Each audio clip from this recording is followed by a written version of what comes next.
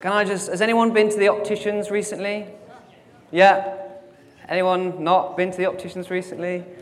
I haven't, but I do remember going to the opticians, and you have to read that board of numbers, don't you? And if you're anything like me, then, you start off pretty well, and then the further you get down, it becomes more of a fun challenge to see how far you can get without knowing actually any idea of what it's saying. So you start off with like A, Z, K, 1, Chinese character, squiggle, and you sort of go further and further. And then the optician comes on, they've got those great big glasses, don't they, and they sort of hurt the top of your nose. And they put them on and they put the lens in, and you think, oh my goodness, I was so wrong. I did not know what I was reading.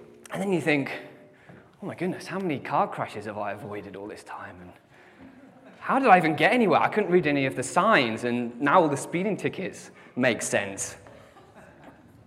And then hopefully your response is then, I need glasses. Well, that's a little clue of what we're going to be talking about today, and how we need the right lens in order to make sure we don't avoid going the wrong way, having any accidents. So I'll just pray, and then we can get into it. So, Father, just thank you for your word. We just love you, Lord, and we want to learn more about your word.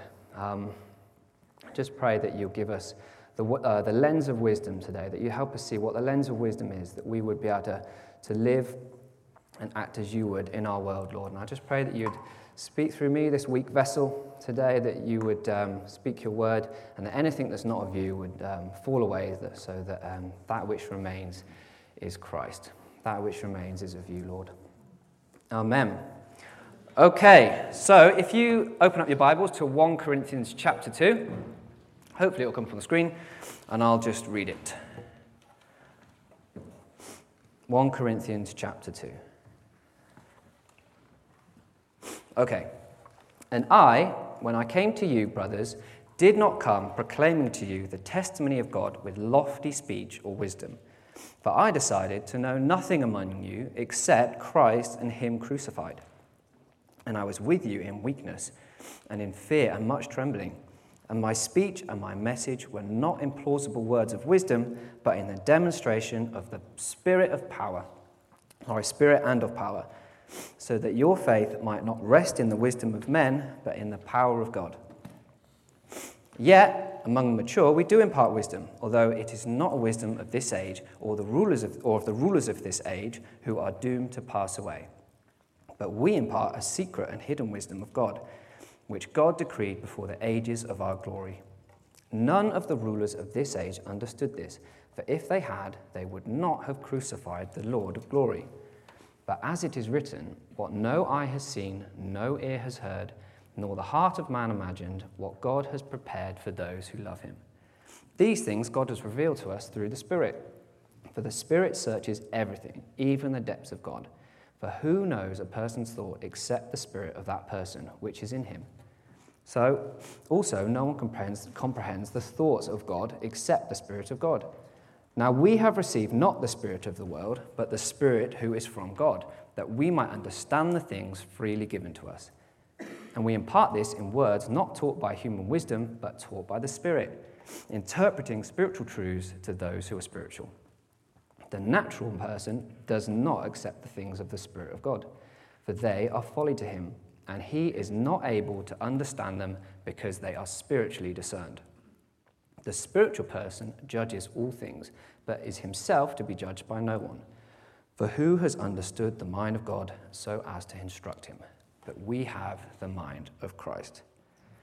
Okay, so I've really enjoyed studying this passage. I feel like God's literally taken me through it this week, the depths of it. So let's look at the first part. It says, I came to you. So nice and simple, what does you mean? Who does you refer to? Well, this is Paul speaking, and he is referring to the Corinthian church. This is a Gentile church that Paul planted, and he describes them in chapter 3 as being infants in Christ. So actually, this church is very immature. They had some issues. And in terms of their spiritual growth, it's very, like I say, immature, and that is Paul's biggest concern, their spiritual growth. And he likens them to that of a baby being fed on milk rather than solid food. And he says, when he came to them, he said, he did not come to them proclaiming the testimony of God with lofty speech or wisdom. So let's make it clear before we go on. It's not that Paul didn't have lofty speech and wisdom. Okay, he was fully qualified to speak to them in those ways. Let's just look at a few of Paul's credentials. So Paul was the greatest missionary of all time. He wrote nearly a quarter of the New Testament. He was given amazing understanding and revelation by God. And there's bits we can read in the Word where it says he was caught up to the third heaven in the Spirit, and there he saw things that can't even be spoken about, stuff that's not even written in our Bibles. And in 2 Peter 3, Peter actually talks about the wisdom of Paul, and he concludes that some of his writings are actually difficult to understand. So it's not that Paul wasn't able to speak to them in this way. He's more than qualified to speak to them with great wisdom and insight, but he instead decides not to do that. So something we see from Paul in his ministry is that he works with a strategy. He calls himself, later on in Corinthians, a skilled master builder. The goal was always the same, that people would know Christ, but the way he went about it was different depending on who he was with. So 1 Corinthians 9, Paul says, to the Jews I became as a Jew in order to win Jews. To those under the law I became as one under the law, though not being myself under the law, that I might win those under the law. To those outside the law, I became as one outside the law, not being outside of the law of God, but under the law of Christ, that I might win those outside of the law. To the weak I became weak, that I might win the weak. I became all things to all people, that by all means I might save some. So later on in the book, Paul describes this church as God's field. So before any good farmer plants a field, he needs to assess the ground with which he's planting on, because Paul wants to make sure the foundations are firm. He's establishing foundations, and he wants to make sure that it's void of any weaknesses. And so here we can see Paul observing the church, observing the mission field, and forming a strategy based on his assessment. So what is his assessment? Well, the clue is in the previous chapter. Paul has observed that the Gentiles demand wisdom. So in preaching wisdom and eloquent words and things like that, he's discerned that this would empty the cross of its power. Okay, because the foundation has to be built on Christ and to display his glory above anything else.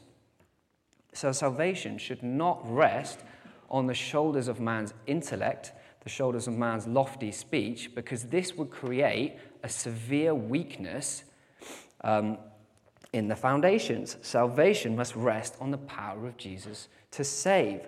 You know, what if someone came along the next week and they didn't speak with lofty speech and wisdom? What if the foundations had been built on that and not Christ? Then these people's faith might have been shaken in a way because they're putting their trust in the delivery rather than the actual core of the message.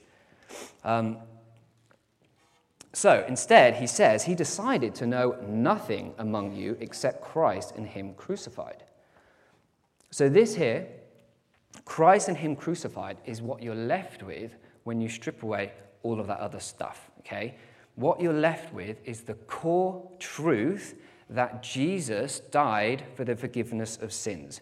Okay, Jesus died for the forgiveness of sins, is the gospel in its most pure form. And Paul says in Romans 1:16, I am not ashamed of the gospel, for it is the power of God unto salvation. Paul says that spiritually speaking, the Corinthians are like newborns or infants. But let me tell you, if you don't know Jesus Christ as Lord and Savior, the Bible says you're not spiritually infantile, you're not a spiritual child, you are dead spiritually. Okay? All have sinned and fallen short of the glory of God, and the penalty for sin is death. But here's the good news. Here's the gospel. God sent his only Son, who lived a perfect life and died the death that you deserve. Christ was crucified so that anyone who believes in him shall not die, but have eternal life. The debt has been paid in full, and anyone who believes in Jesus is set free from the curse of sin and death. So that, in essence, is the message that Paul was establishing with the Corinthians. And it's really important to understand that the gospel is a message. Okay? We as believers need to communicate the gospel in words. Okay? I'm not sure if you've ever heard the quote, "Preach the gospel, if necessary, use words." Okay? If you don't preach the gospel, if you preach the gospel in anything but words, then it's not the gospel, okay? The gospel literally means good news. So we have to communicate the gospel as such in words, okay? Everything else then becomes the outworking of the gospel. But those things in themselves are not the gospel, okay? Now, we read Paul saying, "And I was with you in weakness and in fear and much trembling." So the question I ask here is, well, why is he afraid? Well, Paul has deliberately made himself weak and therefore come to the Corinthians as a weak vessel, preaching a weak-sounding gospel. He says, "My speech and my message were not implausible words of wisdom." Paul has removed himself from the equation. He tells us in the previous chapter that the Gentiles were actively seeking wisdom. That's what they wanted to hear. So in response to this, he purposefully does not come to them with that which they revere. Okay? All that remains then is Christ and the power of the Spirit. So I was trying to think of maybe a modern day alternative. Maybe it's something like Paul going to a bunch of investment bankers and saying, "I chose not to come to you with a flashy car and tailored Armani suit. Instead, I chose my old banger and a regular suit off the rack, so that the power of the gospel would have its effect, that you would not put your faith and your trust in my apparent wealth and status, that it would be the power of the Spirit, the power of God to save." He says, "My speech and my message were not implausible words of wisdom, but in demonstration of the Spirit and of power, so that your faith might not rest on the wisdom of men, but the power of God." Paul actively chose what was weak in the eyes of man in order to display the convicting power of the Holy Spirit to change a person's heart and mind. When we experience God, it's not just a mind thing. There's power. You are changed in an instant. You know that something has changed within you. There is a depth to it that goes beyond just learning. Lots of people know that Jesus died for sin. I think a lot of people know, but that doesn't mean they've necessarily experienced the power of the Holy Spirit to change and to bring them from death to life. And Paul says that our gospel came to you not in word, but also in power and in the Holy Spirit and with full conviction. The Holy Spirit convicts us of the truth. So Paul arms himself with a simple message, and he fully relies on God to bring people from death to life. No man can do this, okay? No one can resurrect the dead. No man can change a person's heart. Only God can change a person's heart. And this is a really challenging message, and it really flies in the face of how we would prefer to do church. It's so tempting for a church not to rely on the gospel, not to rely on power, but instead serve up that which the culture reveres to get people in the door, to boost the numbers. Things like entertainment, music, social justice even, good coffee. But there's nothing wrong with any of those things. I'm not saying there's nothing wrong with those things. You can keep drinking your coffee. But if those things are not accompanied by Christ and Him crucified, then they are rubbish. They're absolutely worthless. We can serve up good coffee, but if we don't preach the gospel, it doesn't matter.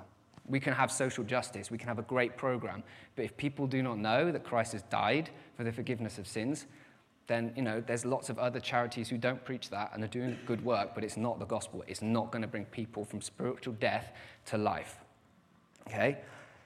God loves you is not the gospel if it's not accompanied with how he has loved you. God has shown his love to you by sending his son to die to pay the price for sin, your sin and my sin. The only way into the kingdom of God is through the cross. And that's what Paul knew. Any other route is a weak foundation. And that's what Paul's trying to establish, that the foundation is Christ. And I personally find that quite encouraging because, I feel like a weak vessel preaching a weak message when I try and talk to people about God. We all feel that. And Paul, the greatest missionary of all time, also felt that. That should be an encouragement to us, that weakness is part of the package, basically. Okay. So God basically, he takes us to a field, he gives us a packet of seed and says, right, go and sow it. Go and sow that seed. And we know that if God doesn't pour the Holy Spirit on it, if God doesn't water it, nothing will grow. I think we sang, if the Lord doesn't establish the house, then the workers are working in vain. It's that sort of thing. If God doesn't establish it, if God doesn't bring it to life, then the gospel, will not come to life. We need the Holy Spirit. And despite this very real feeling within us, we need to fight the temptation of using carnal methods to try and attract people. The seed is perfect. We need to be secure. The truth of the gospel is perfect. God sows the seed. He gives us the seed. He says, go and sow it. And the truth of it, the seed is the gospel. The truth of the gospel is perfect. Okay? And we have to trust in the Holy Spirit to bring it to life. And when we labor in this way, it removes all doubt from anybody's mind that it is Jesus who saves, and not us, and not our methods. The last week, John, he spoke actually about the humility required to receive the gospel. But it also requires a lot of humility to give the gospel, because it relies all on Jesus. It all is on the power of God to save. And ultimately, this is the firm foundation that our faith is built on. You remember the song, "The wise man built his house upon the rock"? Maybe not. My kids like that one. Anyway, the rock is Christ, isn't he? The wise man built his rock on Christ. He is the firm foundation. So, that's verses 1 to 5. But I just want to summarize what Paul is saying. And it's really important that we understand this. So what this passage in Corinthians 1 to 5 is saying is not, you need know nothing else but Christ and him crucified. It's not saying that. What it's saying is if you do not know Christ and him crucified, you can know nothing else. Nothing else will make sense unless you know Christ and him crucified. So, as I said at the start, if we want to see properly, if we want to see with wisdom, we need the right set of lenses. And Christ and him crucified is the lens through which all scripture, all truth, everything makes sense through the lens of Christ. And Jesus says, I am the way, I am the truth, and the life. And that means that all truth leads to him, all truth leads from him. Jesus is the chief cornerstone through which everything is built upon, through, and in. And what Paul is doing with the Corinthians, having recognized their immature spiritual condition, and therefore the negative outworking of it, he's making sure that the lens that they're seeing through is adjusted back to that of Christ, that they would see through the revelation of who he is. Because as I said, the outworking then of the Christian life is established on that truth. So, for example, if someone comes up to you and says, I'm really struggling in my marriage, our response to that person is not, well, brother, Christ and him crucified, because that is the core truth of it. but our response needs to be based on the core truth of it. It's not just, I don't know anything else except Christ and crucified, and that's my answer. That is the core truth, and then our response becomes an outworking of the core truth. Okay, so you might look at, for example, how did Christ behave towards his bride? Look at what Christ did for his church, his bride, the church, and form a response based on that, based on the wisdom of Christ. And then Paul goes on to say, yet among the mature we do impart wisdom. And what he's doing here is he's speaking their language in reference to them seeking wisdom. Remember, I was saying at the start that Paul said he became all things to all men that he might save some. So this is a little example of that for us. The Gentiles were after wisdom. And so he's saying, we do impart wisdom. And he's using their terminology in wisdom, but he's applying it to true wisdom, or even the embodiment of wisdom, which is Christ. And he's saying the mature believers are able to recognize what we preach as wisdom. You're seeking wisdom. We do preach wisdom, and the mature believers are able to recognize it as such.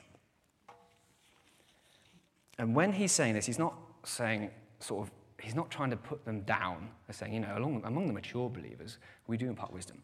He's more kind of just trying to urge them on, trying to encourage them forwards. So let's just look at the mature. Who are the mature? Well, if we look at Hebrews 5, it gives us a great comparison of the young in faith and the mature in faith. And it says, you need milk, not solid food. For everyone who lives on milk is unskilled in the word of righteousness, since he is a child. But solid food is for the mature. I've lost page 7. Where's it gone? I can read from the front. Here it is. For those who have their powers of discernment trained by constant practice to distinguish good from evil. Therefore, let us leave the elementary doctrine of Christ and go on to maturity, not laying again a foundation of repentance from dead works and faith towards God, and of instructions about washings, the laying of hands, the resurrection of the dead, and eternal judgment. And this we will do if God permits. Okay, so the mature are those who have become skilled in the word. They have their powers of discernment trained by constant practice. And they're able to distinguish good from evil. They have a doctrinal understanding of Christ. So essentially, they're able to understand the word and they're able to do what it says. And James 1 describes a person who looks in the mirror and then when he goes away, he forgets what he looks like. And this is in reference to the word. When they read the word, they go away and they forget what it says. The mature are not like that. When they read the word, they take it in and they do what it says. Their faith is active. They're hearers and doers. And he says, Paul, the next bit, although it's not a wisdom of this age or the rulers of this age who are doomed to pass away. So the wisdom he preaches is not of this world. So he's saying, among the mature, we do impart wisdom, but it's not a wisdom of this world. But rather the wisdom of God. And as it says in chapter 1, the wisdom of God is Christ. And the wisdom of God, Christ crucified, is folly to the Gentiles and a stumbling block to the Jews, and therefore not a wisdom of this age, because wisdom is not simply a concept or an idea. Wisdom is a person. Wisdom itself, true wisdom, is Christ himself. So, just like true peace is fulfilled in Christ, but it's not a peace of this world, true justice is fulfilled in Christ, but it's not a justice of this world. True identity is fulfilled in Christ, but it's not the identity of this world. Peace, justice, identity, the world has those things. They have those things to offer. But the wisdom of Christ, the peace, the justice, the identity of those things of Christ, heaven's version. It's not of earth's version, basically. So for the investment banker, Paul could have said something like, we do preach riches, but it's not the riches of this world. Okay? The riches we preach is Christ. The treasure of heaven is Christ. And Paul says, we impart a secret and hidden wisdom of God, which God decreed before the ages of our glory. So the hidden wisdom of God is Christ. And he was hidden to the world until he came as a man 2,000 years ago. And when you look at the Old Testament, Jesus is all over it. Everything in the Old Testament is gearing up to him being revealed. And there's this really lovely bit in Luke 24, and basically a couple of disciples find out that the tomb is empty, and so they run to the tomb to find out what's going on. And Jesus meets them there, but they don't know who he is. They don't recognize him.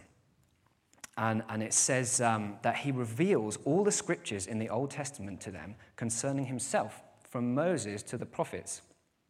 And then he breaks bread with them, and their eyes are opened, and then they recognize him. And then he disappears from their sight, and they say to one another, did not our hearts burn within us when he opened the scriptures?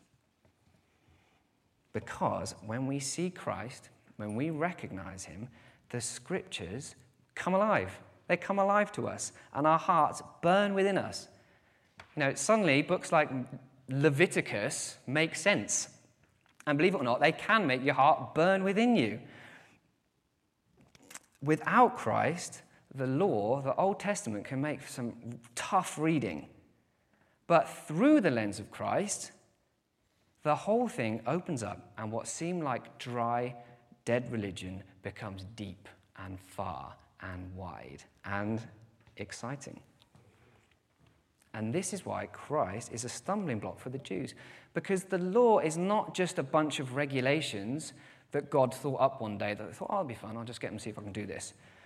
The law is not God's law for man alone. The law is unto himself to point to his Son, Jesus. And God keeps his law, and it all makes sense through the lens of Christ. The wisdom that can be found in the law can make sense to us today in the 21st century.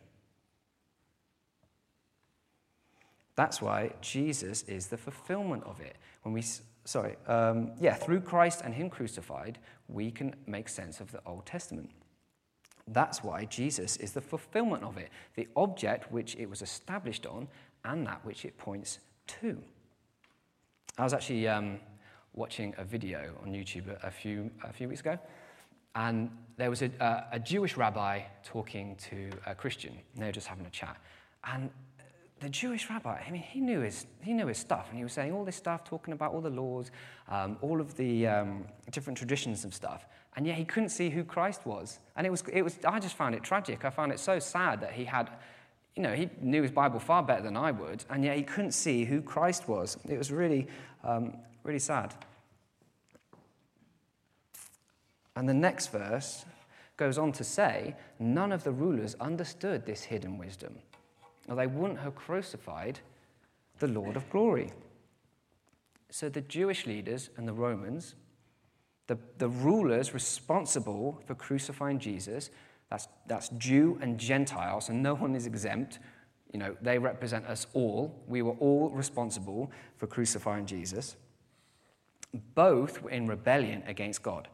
So had they known that the hidden wisdom of God, the key, the fulfillment of everything, was in Christ and him crucified, they would not have done it. In their rebellion against God, they would not have crucified him. And when Jesus finally comes on the scene, he says, I'm the way, I'm the truth, I'm the life. It's all pointed to me, but at the time, it had not been revealed. They could not see it. And this makes sense in the next verse when it says, as it is written, what no eye has seen, what no ear has heard, nor the heart of man imagined, what God has prepared for those who love him. Now, I've done this myself, and we often take this verse out of context to encourage us about all of the things that God has planned for us in the future. But Look at what the next 7 verses say. These things God has revealed to us. Okay? So we take this verse out of context in order to encourage us, but what we really should be saying is these things God has revealed to us. No eye has seen, no ear has heard, no heart has imagined what God has planned for those who love him, but these things have been revealed to us. Jesus has been revealed. The mystery of God, the great hidden wisdom of God, Jesus has been revealed. And it's Christ and him crucified. Through Christ and him crucified, through putting our trust in the blood of the Lamb, we can know the hidden things of God. And then look, how has it been revealed then? These things God has revealed to us through the Spirit. For the Spirit searches everything, even the depths of God. Now, this is some encouragement. Where has God put his Spirit? Inside of you. Inside of every believer. So the Spirit that reveals what no eye has seen, what no ear has heard, what no heart can imagine, the Spirit that searches everything, even the depths of God himself, has been poured out and lives in you. That's awesome. Now, we have received not, the next bit says, we have received not the spirit of the world, but the Spirit who is from God. Now, this bit's important, that we might understand the things freely given. You know, it'd be tragic if something was given to you and you had no comprehension of how good it was. How, it's like giving a gift. Yeah, it's like giving a gift to my son and him going, oh, okay, I don't really know what it is. He doesn't have the comprehension. He's maybe not mature enough to understand it. But the Spirit has been given to us in our infancy to understand the things that God has freely given us. And through him, through the Spirit, we're able to have the power to walk in what he's revealed. That's important as well. Not just comprehension, there's power to walk in it. You have been given the Holy Spirit. The mystery of God has been revealed to you. And if you take nothing else from today, can I just encourage you that you diligently seek after him, that you might understand. As it says in Ephesians 3, that you may have the strength to comprehend with all the saints that what is the breadth and length and height and depth, and to know the love of Christ that surpasses knowledge, that you may be filled with the fullness of God.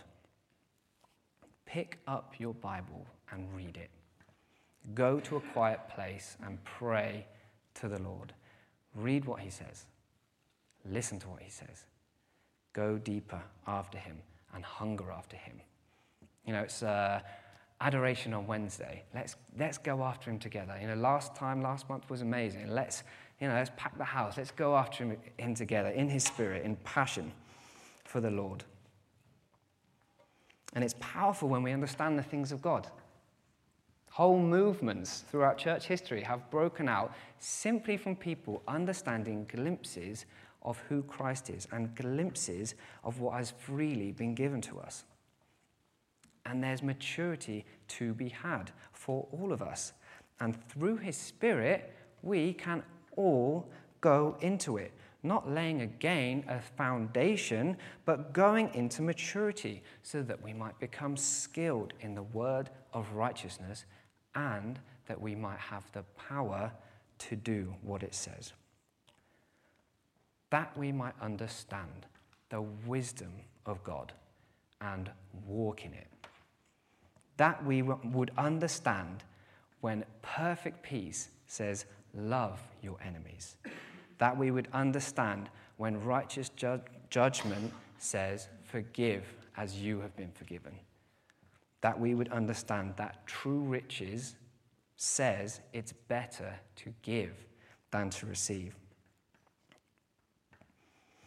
Jesus is fulfilled in all of this. He is the Prince of Peace. He is the judge. He is the treasure of heaven. And the Spirit empowers to walk in the truth. Everything the world is looking for is found in Christ. And Paul says, we impart this in words not taught by human wisdom, but taught by the Spirit, interpreting spiritual truths to those who are spiritual. So we need to allow the Spirit to be our teacher. When you look at the letters to the 7 churches in Revelation, every single one says, listen to what the Spirit has to say to the churches. And if Jesus says something 7 times, it's really important. The Spirit should be the common denominator when it comes to understanding God's word. And then our Christian leaders have been given to us to equip us, to help us as they themselves are led and guided by the Spirit together. I literally had this experience this week. At the start of the week, I thought I had my talk down. I knew what I was going to say, and I thought it was going to be all right. And then, John helped me. He walked through some stuff with me, and he said, I think you're missing a bit here, and you think you're missing a bit there. Through missing those bits, we would have ended up in the completely wrong direction. And I thought to myself, I need glasses. I need some glasses. I just literally thought I was going to stand here on Sunday and just read the passage to you and say, okay, well, there you go. But the Spirit is faithful. He is able to reveal the truth to us. I didn't have to go to Specsavers. Once I realized the mistake I was making, I didn't have to go to Specsavers. I had the Spirit living in with me through the guidance of our leadership to go into the truth. It is the same with you. We have leaders to help us as we all go together in the Spirit into all truth.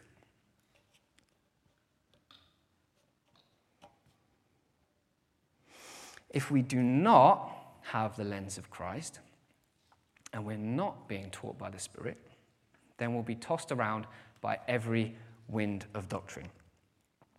And we'll also become fractured as a body. This is what was happening in the Corinthian church. They were worldly. They were disunited. We need the lens of Christ with which to see things.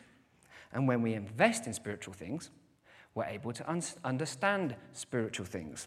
And we're able to discern them. The natural person, it says, does not accept the things of God, of the Spirit of God, for they are folly to him, and he is not able to understand them because they are spiritually discerned.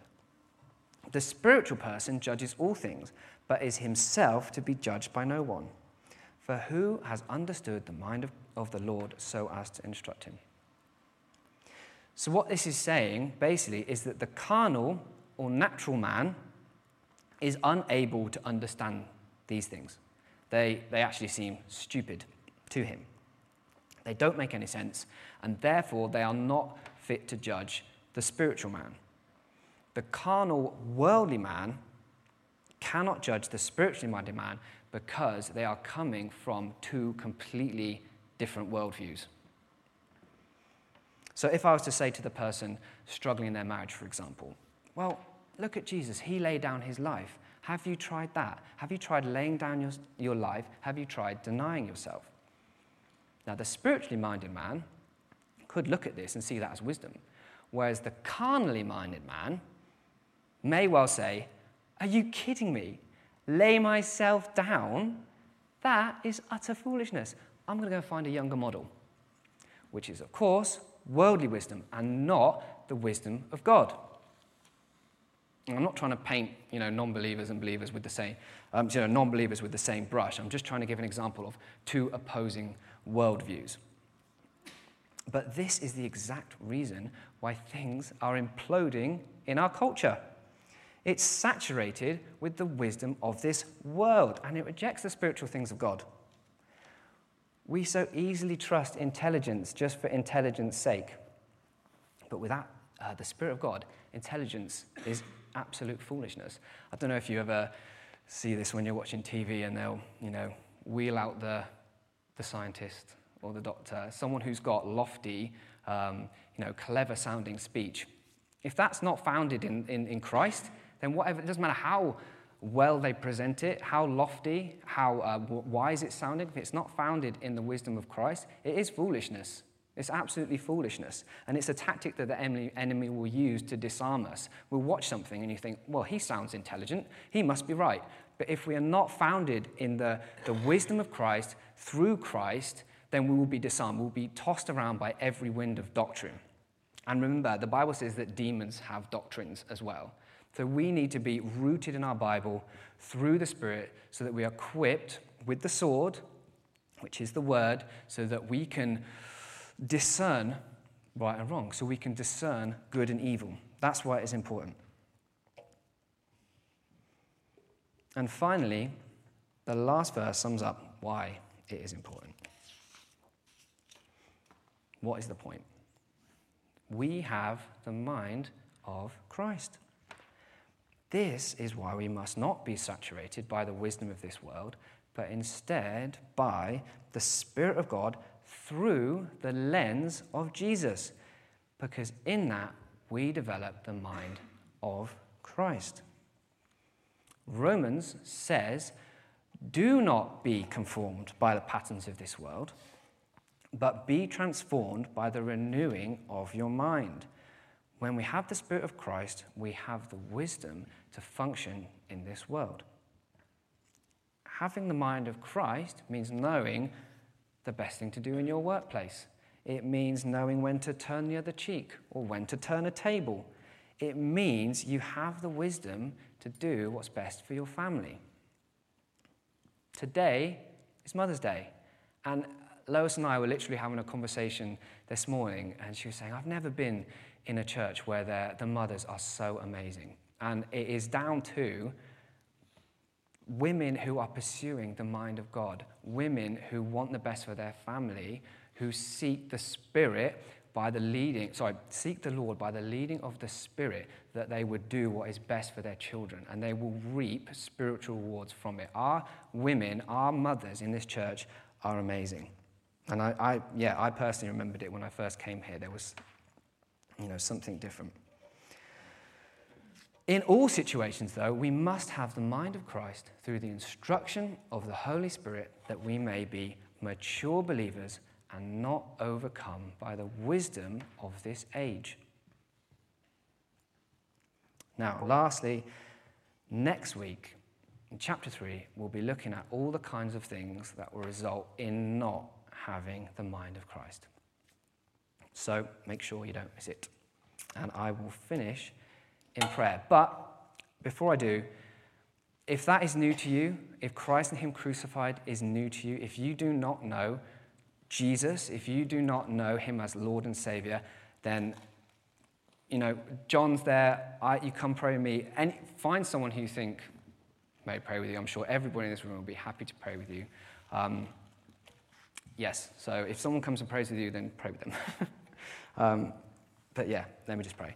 Father, I thank you, Lord, that you have revealed the wisdom of God to us, that in Christ we have the wisdom of God. And thank you, Father, that through His Spirit we can understand what that is. We can understand the things that are hidden to this world. Father, I just pray that you would take us deeper in your word, that you would equip us to be your hands and feet in our generation, Lord, that we would not be overcome by the wisdom of this world, that we would be saturated in the Spirit of God, that we could bring many people to glory, Lord, that people would know who you are, that they would be let in on the hidden wisdom, the secret that is revealed in Christ. We pray that people will come to know you. In Jesus' name, amen.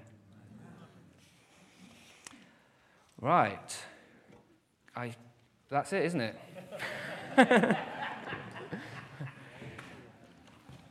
Go and grab your kids.